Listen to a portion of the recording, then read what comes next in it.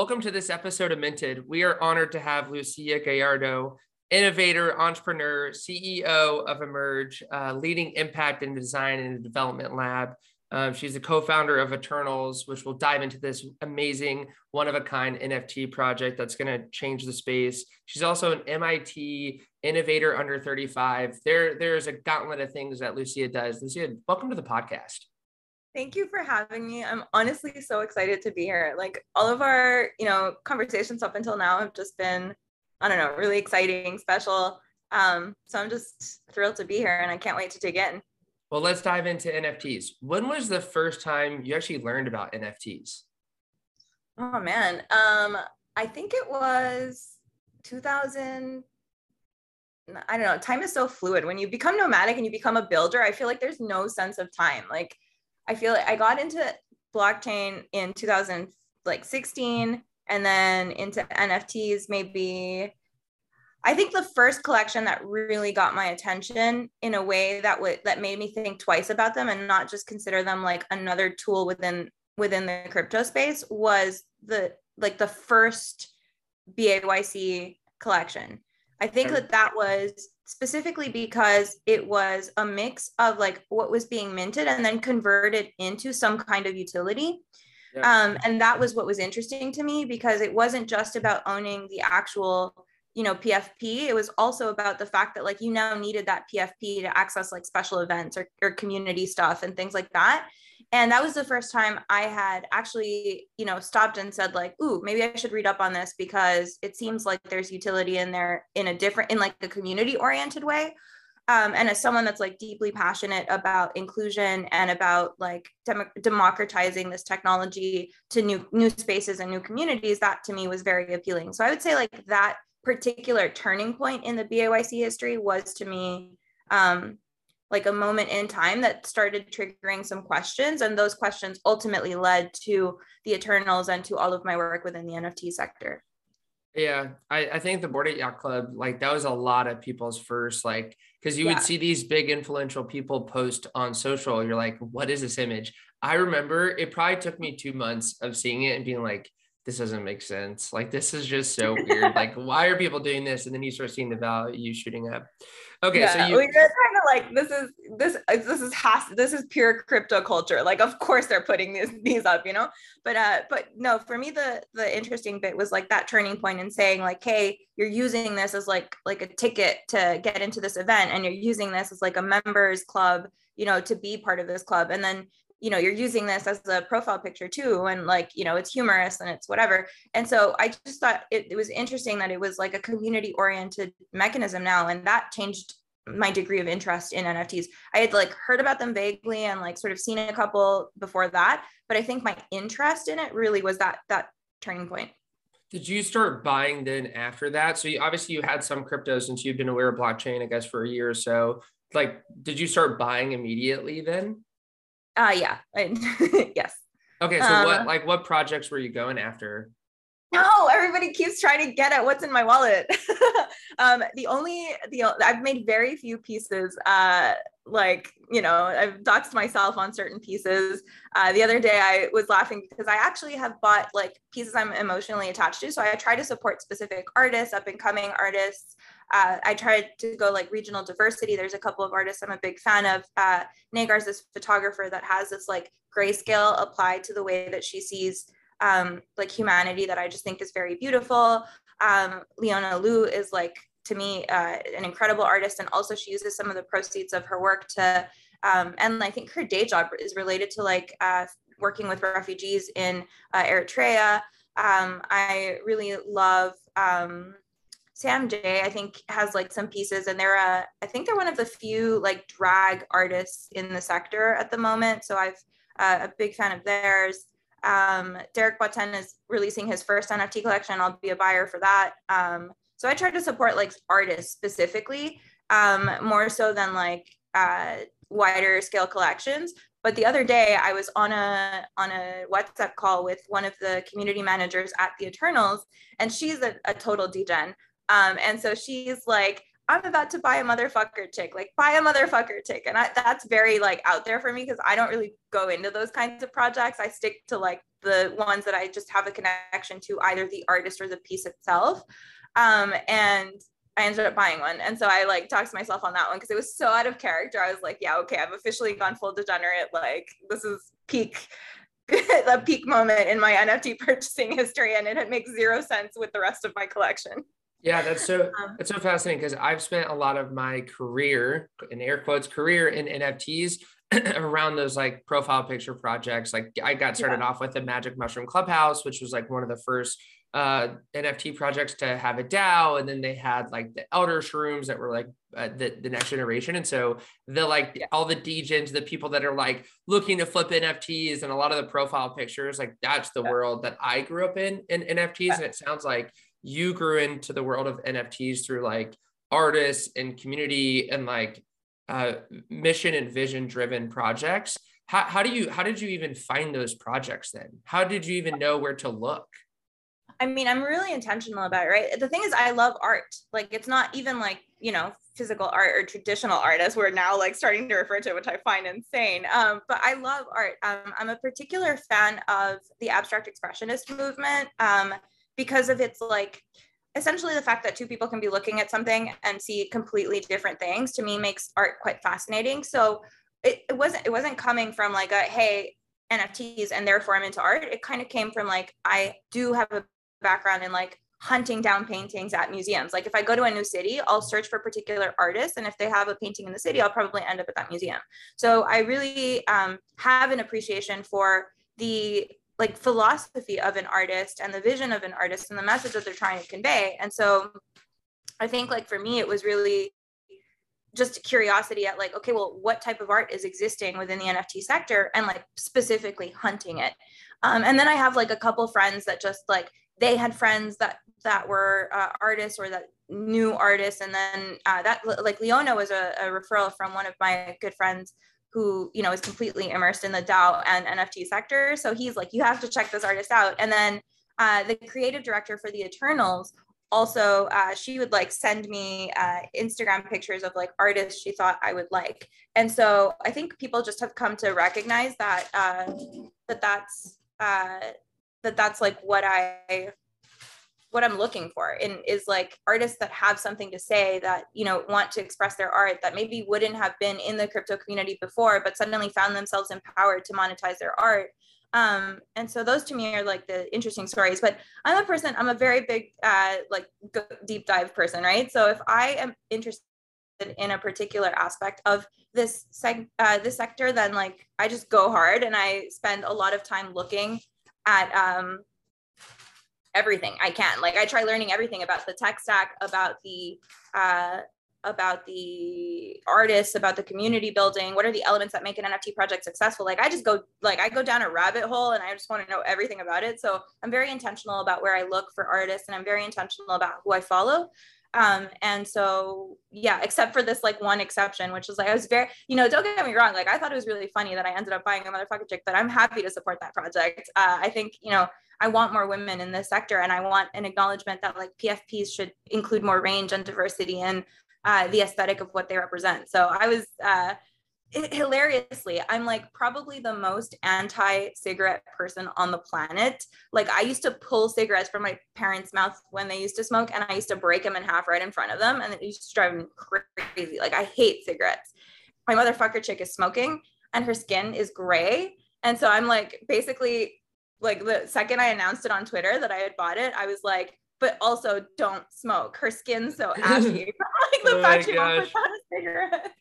Well, your passion and your drive is so transparent, and I think you've been able to see like the use of NFTs as utility, as well as from an art perspective of allowing an artist to monetize their career, allow an artist to give their messaging through NFTs as well as physical. And I think that's some art that people don't, when they don't understand NFTs, you know, going to traditional art, you know, you buy a painting for the back of my office. What's the difference of buying a digital painting that I could use on my socials as part of a digital brand, as part of something in the metaverse, that's where I think it starts to stretch. So like, let's dive in, to the Eternals. So you dove really deep into all these different artists and projects, and we'll get into Emerge and talk about, all the amazing stuff you're building there.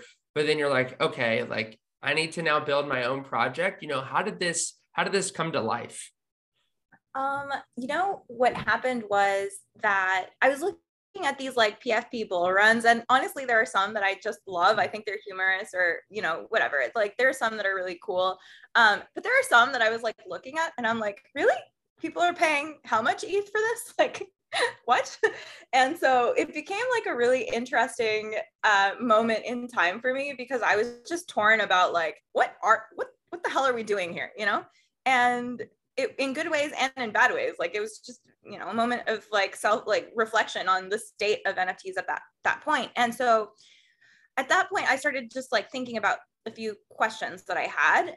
And I didn't know at the time that like my co-founder, Sean, he had the same questions in his mind. But, I'll get to that.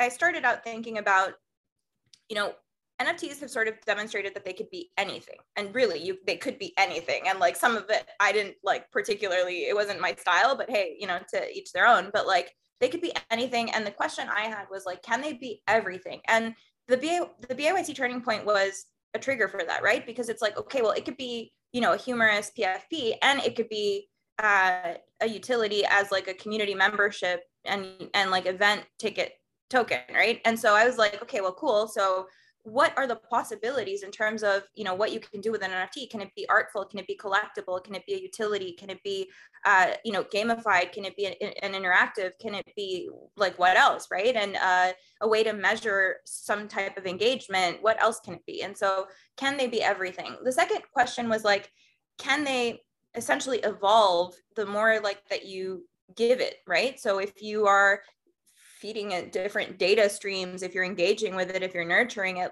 like, can that create a way for the NFT to like reflect that back to you? And I thought that would be particularly interesting, because then the possibilities of how you could take this commercially and also how you could take this through an artistic expression were like awesome.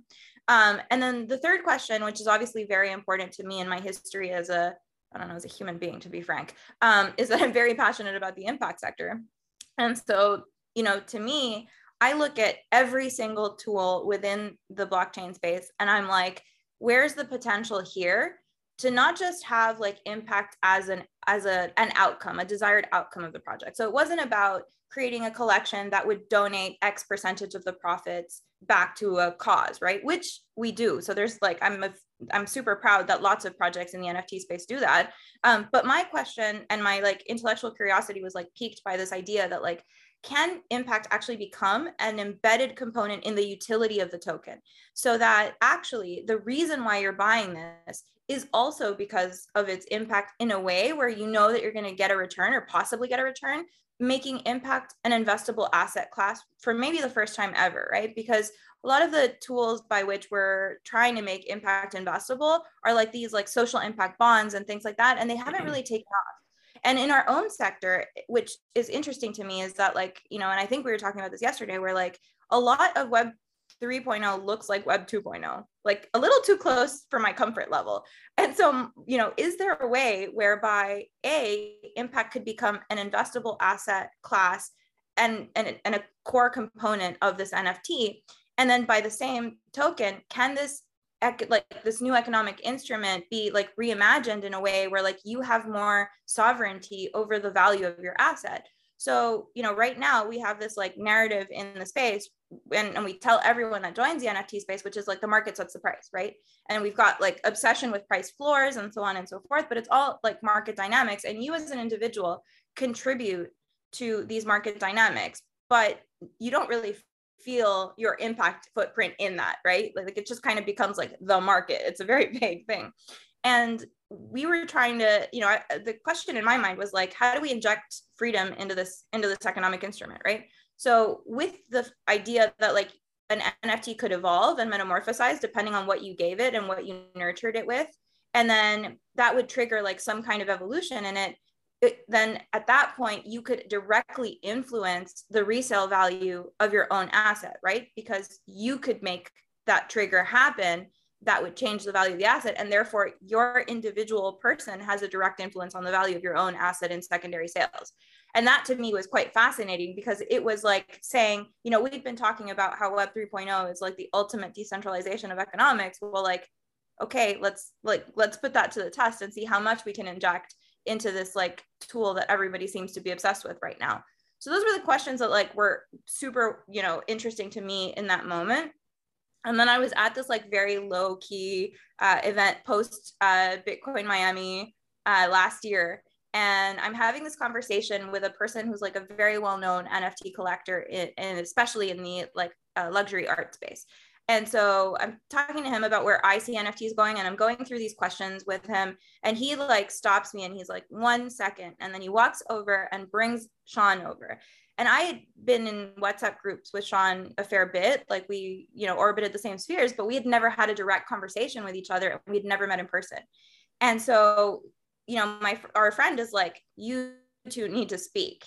And he's, so I asked Sean, you know, like what he's doing in the NFT space and like what he's thinking about. And then he starts talking, and I just burst out laughing for like 3 minutes. And it was the most uncomfortable thing ever for him, because he's like, did I just say something really stupid? Like what, you know, like, what is it? But I just laughed and laughed and laughed. And then at one point, this like other mutual friend of ours walked by, and I grabbed her and I'm like, did you just hear what he said? And then she started laughing too. And he's just sitting there like, I have zero context for this. Eventually, I like caught my breath and I said, like, you don't know what I do. I do exactly like what you're describing is exactly what I do. And also it's exactly the way I see NFTs moving in the future. And so it was inevitable that we would try to create some experiment to test this like hypothesis that NFTs could be multidimensional, and they could be metamorphic, and they could be a regenerative asset class in some way. And so the Eternals kind of came to be because we just wanted to prove this thesis. And then it grew into like a 28-person team that is like completely obsessed with the project, the mission, and they're just putting like their whole heart into it. And I'm super proud of the outcome of it. And I just can't wait to put it out into the world. So, you know, but that's the origin story. So there's a lot to decouple there, but I think Zoom super high level, you know, so the NFT project, the Eternals, which you can join in Discord, we'll get the links and all that after the show. This project was founded from your curiosity of saying, why are NFTs operating the way they are? Why aren't they different? Why is this too similar to traditional Web 2 worlds? And why can't we do these things? And then your curiosity led you to find other people that were asking those same questions. And by putting yourself at a conference, talking to someone and meeting a new stranger for the first time, you were able to then build a company. And I think that's so important that so many people are like, I don't know where to start. I don't know how I'm going to do this. I don't know how I'm going to build this. And it's just like putting yourself out there and just searching and just asking and talking and networking and learning, and then rinsing and repeating that cycle. And then all of a sudden it's like, boom, okay, you're at an event, you just met Sean. Now you're like, wow, you're laughing because he agrees so much with what you're trying to build. You're like, all right, now we're going to tackle this. I want to dive into that piece. And I want to also talk about you being a nomad. We need to get to that as well. Of like, okay, you both agree, wow, we have this same mindset. Like, yeah. How do you actually kick this off? Like, is it Discord channels? Is it, you know, finding artists that you already know? Like, how do you actually then take that thought of, okay, now we're going to do this and let's really execute this? What's that 0 to 1 look like? Yeah. I mean, I think the question was like, what are we trying to achieve? So actually it started out with just like a whole lot of phone calls between Sean and I. And it was like, you know, what is it that we want out of this collection? Can they be metamorphic? What does that even mean? Like, you know, and I think the first bit of it was like locking down what the premise of the project was going to be. So one, we wanted to prove it would be multidimensional. So what were the dimensions we wanted to explore? We definitely wanted it to be artful. We definitely wanted it to be gamified, and we definitely wanted it to be impactful. Those were the first 3 criteria that we landed at. And so on the art side, we were like, we need introduction. So we tapped into like all our friends that were plugged into the space. And then we were introduced to a couple of different artists. We have a small team of 3, and Jesse They lead our like create like the art vision for the project. We were Sean had met this person in New York that was interested from a creative direction perspective. She had worked in sustainable fashion. She had this like really great interest in impact and art, which we thought was amazing, but had never ever even purchased any token, any kind of token, not a non-fungible one, like any kind of token. She had never entered the blockchain space, but she was really keen to learn. So we were like, okay, creative direction, artistry are coming together. And then we like complemented that piece. So we hunted down people that were like within that realm. We needed, gamification. So we were like, okay, we're looking for like different types of teams that might be interested in like building a game around this. Like, who could that be? We ended up finding this amazing company called Mad Bricks in Colombia. And they were like, we've been putting out games forever, but we haven't exactly built anything for the blockchain space. And now they're all up in it. Like they're just, this was like, it really triggered something special in that company as well. And I have a very fun story about them. When we get into the gamified elements, I'll tell you that was one of my favorite moments in the entire project history. And then for the impact part, obviously like my connections there were quite helpful, but I had been sitting on the board of Rainforest Partnership for about 2 years. And it was really like, I was inducted as the youngest board member in I think in their history. And the reason was that they wanted like to reimagine how NGOs operate, right? They're like, we need to rethink like what kinds of projects we take on and how innovatively we can do them, how resource efficient we can do them, how we think about financing and like viability in the long run. And this reliance on donations in such a saturated space. There's so many climate related NGOs. Like, how do you pick one? And like, what are the odds that that one will be Rainforest Partnership? And so they were like, we need to think about this. So, Colby and Bella from the Museum of Crypto Art had been talking to them about crypto. And then he brought me in and introduced me to the executive director. And we had a 3-hour phone call. And after that one phone call, she's like, you're going to be on our board of directors and I won't take no for an answer. And so then we were working on like getting them set up to take crypto donations. So they currently take crypto donations through coin payments and through Giving Block. And then they were interested in like data traceability projects. And then as soon as like NFTs were becoming a thing, I was like, I know exactly what organization would be open-minded about saying, like, we're going to experiment with how, your work can be funded through this mechanism. And so 55% of the collection's profits go to Rainforest Partnership to continue the work that they do, which is incredible, to be honest. They have been protecting over 1,400,000 acres of rainforest in the deep Amazon, tropical Andes in Latin America. And they've been doing this work through partnerships with 9 indigenous communities and local communities across the places that they work with. So they're a really spectacular organization. They are also the co-founders of World Rainforest Day. So they've done a lot of like global engagement work. So it's an exciting organization. They were open to innovation, open to blockchain. And they kind of like, as soon as we told them about the project, they were like, yes, let's dig into this. And they've taken so much time and care to learn about what NFTs are, what their potential value is, how they work, and how they fit into this grander conversation about NFTs and what they could be in the future. Wow. Yeah. So you find an organization that you want to have the impact of this project go to. So you have the Rainforest, you're going to solve that. You have the artists, you have the creative, you're then... And we're the tech talent. You're the what? So we're the tech. So we can do the minting. There was some experimentation with state change that required like custom build. And it was like a challenge for sure. But yeah, so between like the tech team plus the creative team, plus the gamification team, plus the impact component, we had like the first version of our team and all of the elements that needed to come together. And like, honestly, it was, again, like so fortunate that everyone really embraced the experiment and the mission and the reason why we were doing this experiment. And so that was the first. So we had a couple of calls to like all together and we were like, okay, what does this need to look like? And at that point, like creative took off, everyone took off in their own direction to just sort of like bring their vision of how they saw certain elements like that they were responsible for on the project. And then we collectively like adjusted that or gave feedback and this is where that like gamification story becomes really fascinating because we were so committed to the vision of Rainforest Partnership and the fact that they worked with Indigenous and local communities, we had to adopt that the way they view the rainforest. And they view the rainforest as a public good. It's a public utility that everyone collectively owns. And that's true because no matter where you are in the world, it's guaranteed that at least every seventh breath you take is directly enabled by the Amazon rainforest. So it's, important to everyone and it belongs to everyone.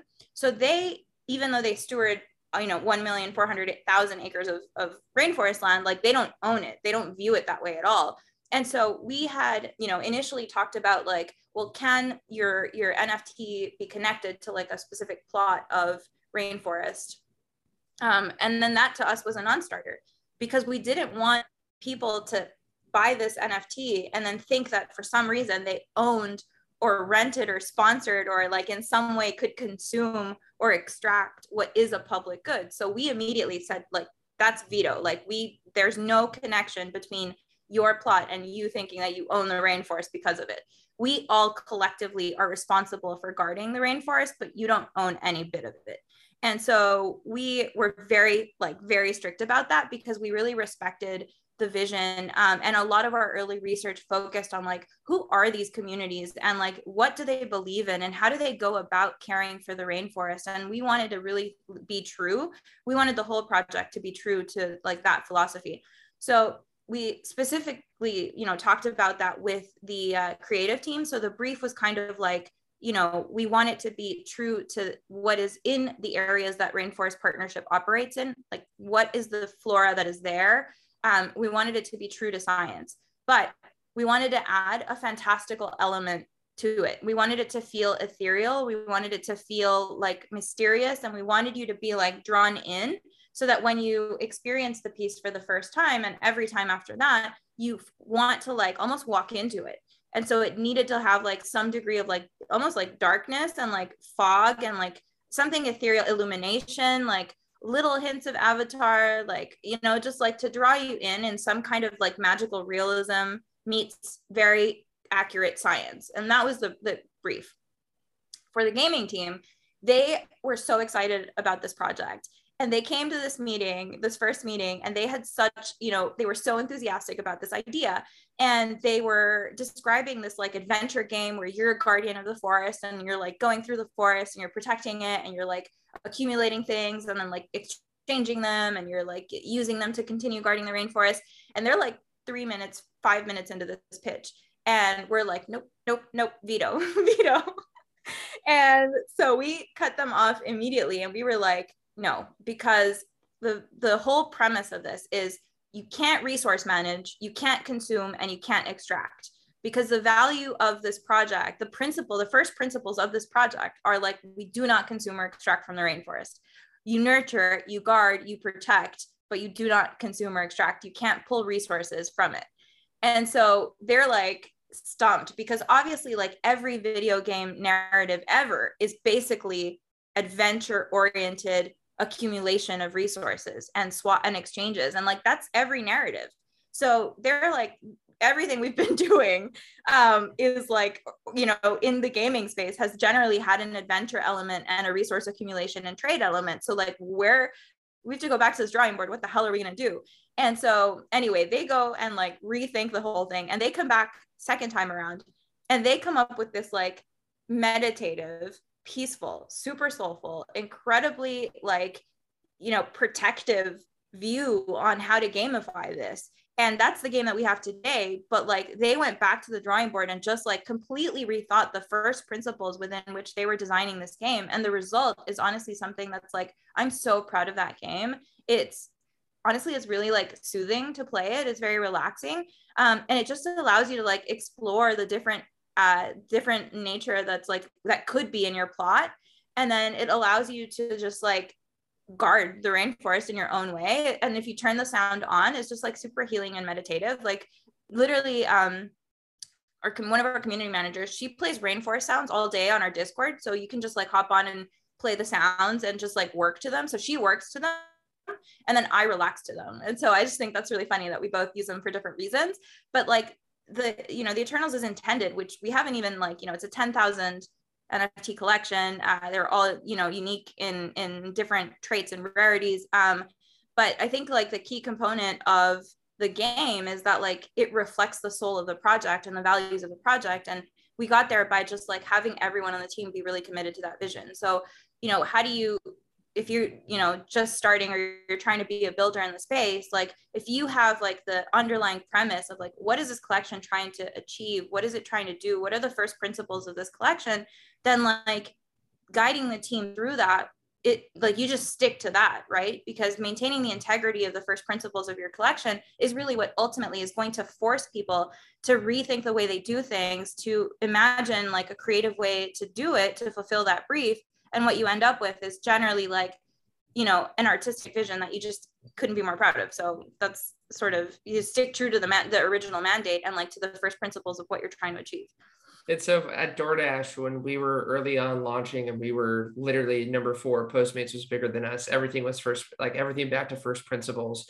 And it's just, that's where I think the beautiful blend of like Web 2 to Web 3 of like the core business foundations of like building and scaling, having a mission and vision, and then aligning the team to that. And then ensuring that as you're building and scaling your business, you're not compromising any of your first principles, and, you know, telling the team that game is not, that does not align with our vision, go back and rebuild it, is awesome. I want to dive into like the business side. Like you have 28 people working on this, like NFT projects, they don't make money until the mint. And then obviously there's royalties afterwards and you're donating 55%. You know, we need to talk a little bit about Emerge. Like you're running a massive team. Like, are people just doing this on goodwill? Like, is there like the faith of when this mints, you'll get money at some point? Like, how do you rally so many people around a mission and vision, knowing that like the revenue or the personal income could be delayed, could be very small? This could just be you donating your time because this is a passion project. Talk me through the economics.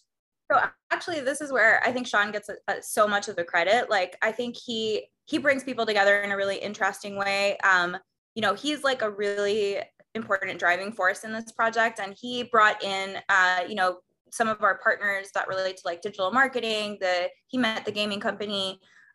So I think like, first of all, like, you know, Sean's been a big like funder of the project as well in terms of like early costs and necessary costs. So that's been really helpful. And then Emerge just decided, you know, where we're going to fit, you know, this in our bottom line, like how we're going to, you know, hours spent on it. It's at some point, like just the math alone was a full-time employment requirement, like, because just figuring out the algorithms, like you're trying to mass produce, like you're building a 10,000 asset collection, except each asset has 3 iterations of it, right? So you're building 30,000 assets. So you have 3 artists and 30,000 assets. This collection will never get done if they have to manually do that, right? So we had to figure out a way whereby like we could completely randomize 10,000 unique assets that would turn into 30,000 unique iterations. And so that required like pure algorithmic work, and like our math team has been awesome because like they needed to figure that out. And they're still like, honestly, the other day we kind of had a mini panic attack because they like put the script into Blender, which we were using, and then like the proportions of like one of the assets like was completely outsized. So like the plot was tiny, and then this like one tree was like huge. It was like, I think like 400 times the size. So, you know, we've had some issues. It's not been like smooth sailing. But it essentially like, you know, I do definitely pay tribute to Sean on that because he's done a really good job at like team building as well. And like comforting a lot of people and like making sure that we feel like we're all working toward like, yes, like, you know, we might not make a lot of money off it. That's fine. I think at this point, if you listen to any person on the team speak about the project, you realize that like they've really fallen in love, with the mission and the degree of the way that we thought about building this project. It isn't just about like the fact that it's an impact project. It's, you know, yeah, the other day we did a Twitter Spaces, we were hosted on a Twitter Spaces, and the person that was hosting us started off a little bit hesitant to like say, you know, associate impact with NFT projects because a lot of them aren't, like she thought were half-baked versions of impact projects. And we had gone so far into thinking about every layer of like where we could insert impact, and we can dive into like like all of the ways in which we thought about, you know, how we were going to reduce our carbon emissions and how we were going to measure the impact that we were having. And so all of these things, and why we chose the Ethereum blockchain in spite of conversations around energy consumption, like all of that was very thought out. We have our own impact metric system. So people got excited about, like, they felt purposeful because we were like, basically impact was embedded everywhere. And so I think, you know, people fell in love with the purpose of it. People fell in love with the experimentation of the technology. And I think people fell in love with like the team dynamic and the team culture. And I think that that's been a really healthy thing to keep everyone together and motivated, has been that like we've genuinely become friends. Like I speak to, you know, one of our community managers and one of our artists basically every day, obviously Sean every day, but like, you know, I speak to Jesse and Camilla every day. And I speak to David every day. And so as friends and also as colleagues. So I think like ultimately the culture that you build allows you to scale. So yeah, they're doing it, you know, for most of them are doing it for a revenue share. And that's great. Like that they're so passionate about the project. But I think the real moment for me that showed me like the degree of care that the team has put in. One of our team members had spent a couple of sleepless nights trying to figure something out for like the math portion of it.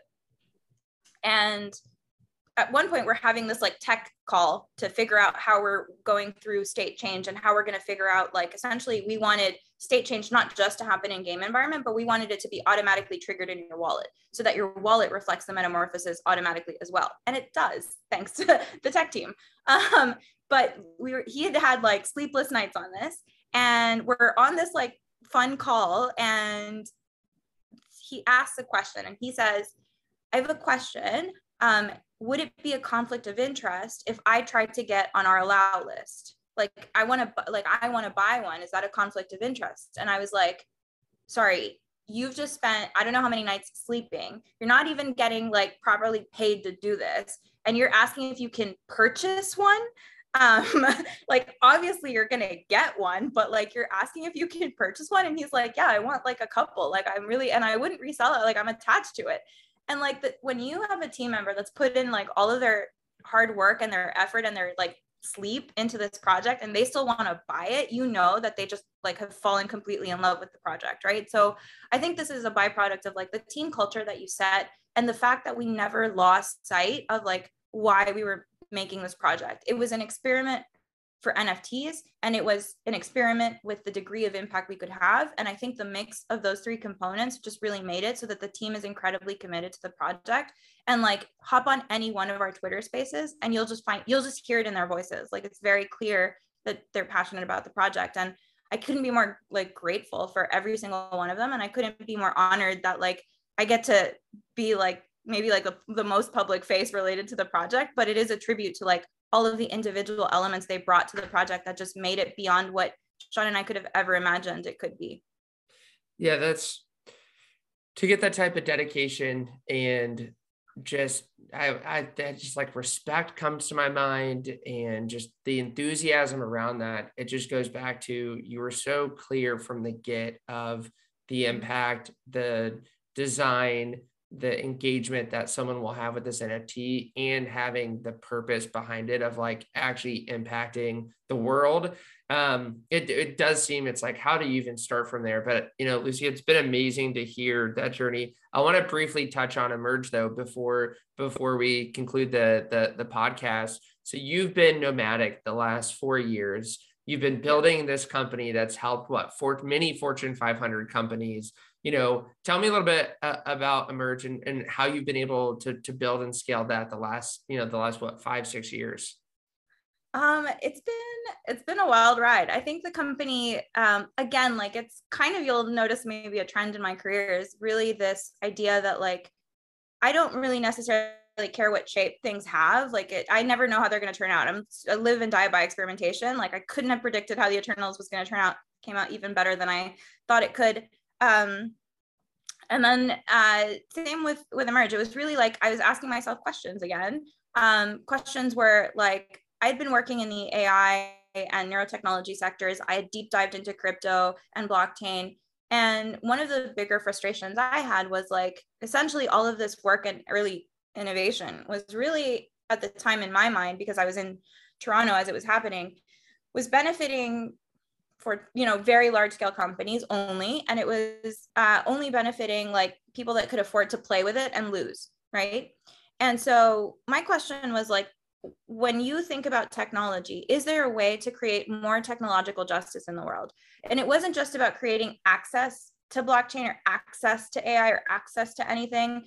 Like, you know, we've held that promise about the internet forever. Like, you know, we'll connect, you know, people on this side, and then eventually we'll get to the people on the other side. And it's 2022, and some people still don't have access to the internet, or even worse, they think Facebook is the internet because they have a deal where like Facebook is free in their country. And so they think that that's the whole of the internet, right? And we're in 2022, and that's what's happening. And I'm on an iPhone, you know, 11 Pro, 12 Pro, 13 Pro, and someone's like on a flip phone or no phone at all, right? So the degree of inequity in not just the access of technology, but the pace at which you can access technology was something that deeply bothered me, because it like is a false narrative about inclusion in the technological sector. It isn't just about access, it's about pace of innovation. And so the Emerge was founded on this premise of like, can we equalize pace for everyone? So we became a design and development studio with that intention. So we take on problems mostly from whoever throws them at us. But essentially an organization will come to us and they'll say something like, you know, we want you to rethink our loyalty program to include more activism in it. Or, you know, I'm an artist that is deeply committed to this cause, and I want to like, you know, connect with my community about it and encourage them to also join advocacy on this cause. We've had projects where like a ministry wants us to map out a particular area of the world because there's no data on it, to create land titles for the first time for a particular area. We've had projects where we work directly with Indigenous communities to strengthen like the transparency of their supply chain for a particular type of product that might be controversial because of like associations with child labor or with you know, non-organic material or things like that. So we've done work there. And a lot of my work has also just historically focused on identity, because I used to work before I was in tech in the public sector in work that related to documentation of ID. So currently, for example, I'm producing a paper with the United Nations Development Program on the applicability of blockchain for civil registration. So like your birth certificate, your passports and things like that. But that's, you know, my work has gone with like, gone from everything from like being in a very fancy office with a Fortune 500 thinking, hey, can we connect your corporate social responsibility with your core product offering in a way that's much more interesting and more connected, as opposed to like these like little satellite projects that your corporate social responsibility department does. Or like, hey, your company is like the like #1 promise holder of like carbon neutrality in the aerospace industry right now. Like, how do we make sure that like your auditability and traceability of those commitments are actually being followed? So those are the types of questions we get as a company. And then we have to design like how the technology is going to fit into that. So we design solutions around that. And then we've done like self-motivated work where like, to me, one of the problems in the world that I just find completely unacceptable is just the fact that people don't have ID, and like the consequences of that, and not being able to apply for jobs or go to school or, you know, have healthcare benefits and access public services, or worse, you know, be extra vulnerable to things like human trafficking. That to me is a travesty. And so a lot of my work is centered around issuing identity for people that are displaced or have not ever had or no longer have access to recognized identity. And so a fair bit of work has gone there. I've spent time at the border with undocumented immigrants, at refugee centers and things like that, because it's really important to me. And I think that's where being nomadic comes in, which is that if the company was going to be the type of company that wanted to solve problems in really meaningful ways and impactful ways, we couldn't do it from a place of comfort. We had to be the type of company that was willing to experience and like to just like go get our hands dirty and figure out like what are the invisible ways in which these problems manifest, and what are the indirect and direct benefits of like doing a technology solution in a particular way, and how are we being inclusive of who's building this technology. So the company is founded on an experimentational basis. We work only by referral at the moment, and it's kind of just like we take on complex and interesting projects that we think can set a precedent for how our sector, like the blockchain space, can look to address problems in the future in that category. So we've done a lot of fascinating work around data traceability, around data inclusion, around identity. And I'm super proud of the work, but it's definitely largely experimental, and it's been the culture of the company from the get-go. So it's a lab, very experimental. The way we hire is ridiculous. Like I kind of just like scout people all around the world, and if I'm like interested in them and the way they view the world, then like there's definitely room for them, regardless of their skill set. We'll figure out what that might be. And then the projects that we work on, we've never taken external funding. Like we don't really have to justify away why we choose a particular project. So really it's about, again, back to first principles, like what impact are we trying to have? What precedent could solving or making headway on this have? And like, where does the tech meet, like the distributed nature of the technology meet the sustainable impact component of what we're trying to do? And how does that change behavior and economic incentive to be able to want, or like the outcome of that, whether it's a product, a service, like an app, whatever it might be, like we end up building, doesn't matter, because ultimately it's a tool that will respond to what impact are we trying to have, where does distributed technology come into play, and how did that change your behavior and your economic incentive to invest in it. And that's really how we measure what projects we're going to take and what we're not. And that's something that I'm particularly proud of, and it makes me feel like a little rebel that we never took the conventional path to building a company. I want to see like the work of all those projects. I mean, there's totally the impact that you've had and how you've built and scaled and the companies and projects that you work on. It's just so impressive, and it honestly leaves me speechless. It's like I just want to conclude this. Yeah, like if people are motivated, inspired, want to either build on their own, build with you, have ideas, like how can they connect to you? What's the best way? I'm like super accessible on LinkedIn. And then, my email, I'll give you like Lucia@emergetechlab.com. Like, why not? I want to see more people build. I want to see more kinds of people, but like this space needs so much talent, and so many people can bring that in. You don't have to be a developer. You don't have to be technical to be in the space. And if you are, like, please come, because we need more technical people. But if you're not, like, we need better communicators. Like, I know Emerge needs them. Like, that's definitely been a shortcoming throughout my, my experience as an entrepreneur. It's been like, how do we tell the Emerge really, so we need better communicators. We need, people that are creative and that are resourceful. We need people that understand how to scale a project. Like, I'm telling, this company is an experiment. Scaling it has been super hard. Like, how do you go to a client and be like, yeah, we work by referral, and also like whatever we've done before isn't applicable because we're not going to do it for you. We're going to do it in a totally different way for you because we want to set a new precedent now, right? So it's really something where like people with operations, team management, skill sets, like everybody's welcome in this sector. It really needs a little bit of everything. And so it's a very welcoming space. I'm happy to, support where I can, especially like if you are a woman, or if you are someone from an immigrant community, then like, please reach out to me. I'm super happy to like, introduce you to the space, or however I can help. But we can't conclude until I actually tell you what the Eternals is. Okay. Yes. I guess we haven't talked about the Eternals. We just jumped right into it. Okay. The last question is that one. Okay. Lucia, share with us about the Eternals. Yeah, so it is a 10,000 unique NFT collection. It's going to be minted on Nifty Gateway. They've been extraordinary partners to us.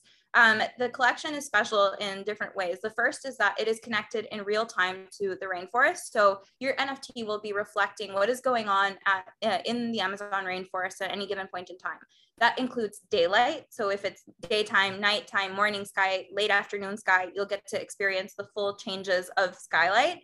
It includes weather. So if it's raining in the rainforest, it will rain in your NFT plot. If it's, sunny, you'll, see the warm sunshine.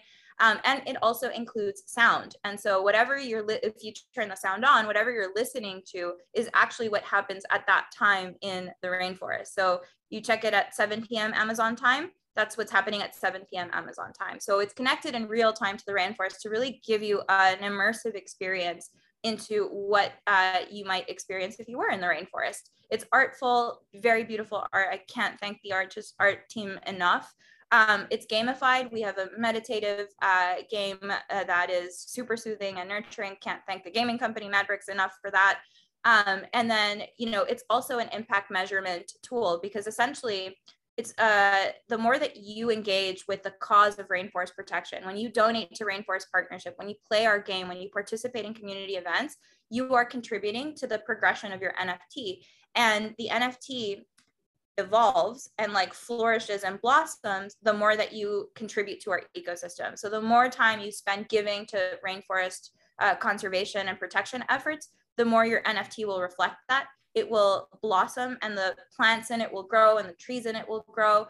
And with each new level of state change come new benefits. So for example, when you reach state 3, which is the ultimate visual complexity of the NFT, you'll also have access to giveaways for ultra rares. And those ultra rares come with special rights. So the first one that we've announced that I think is super fun is that the person that wins the first ultra rare giveaway will get the naming rights to a recently discovered frog in the Amazon rainforest, like the official naming rights. It'll be the name in like science textbooks, reference books, etc. So it's a really cool perk. We've got a few other ultra rares up our sleeves, but that's the first one that we've announced.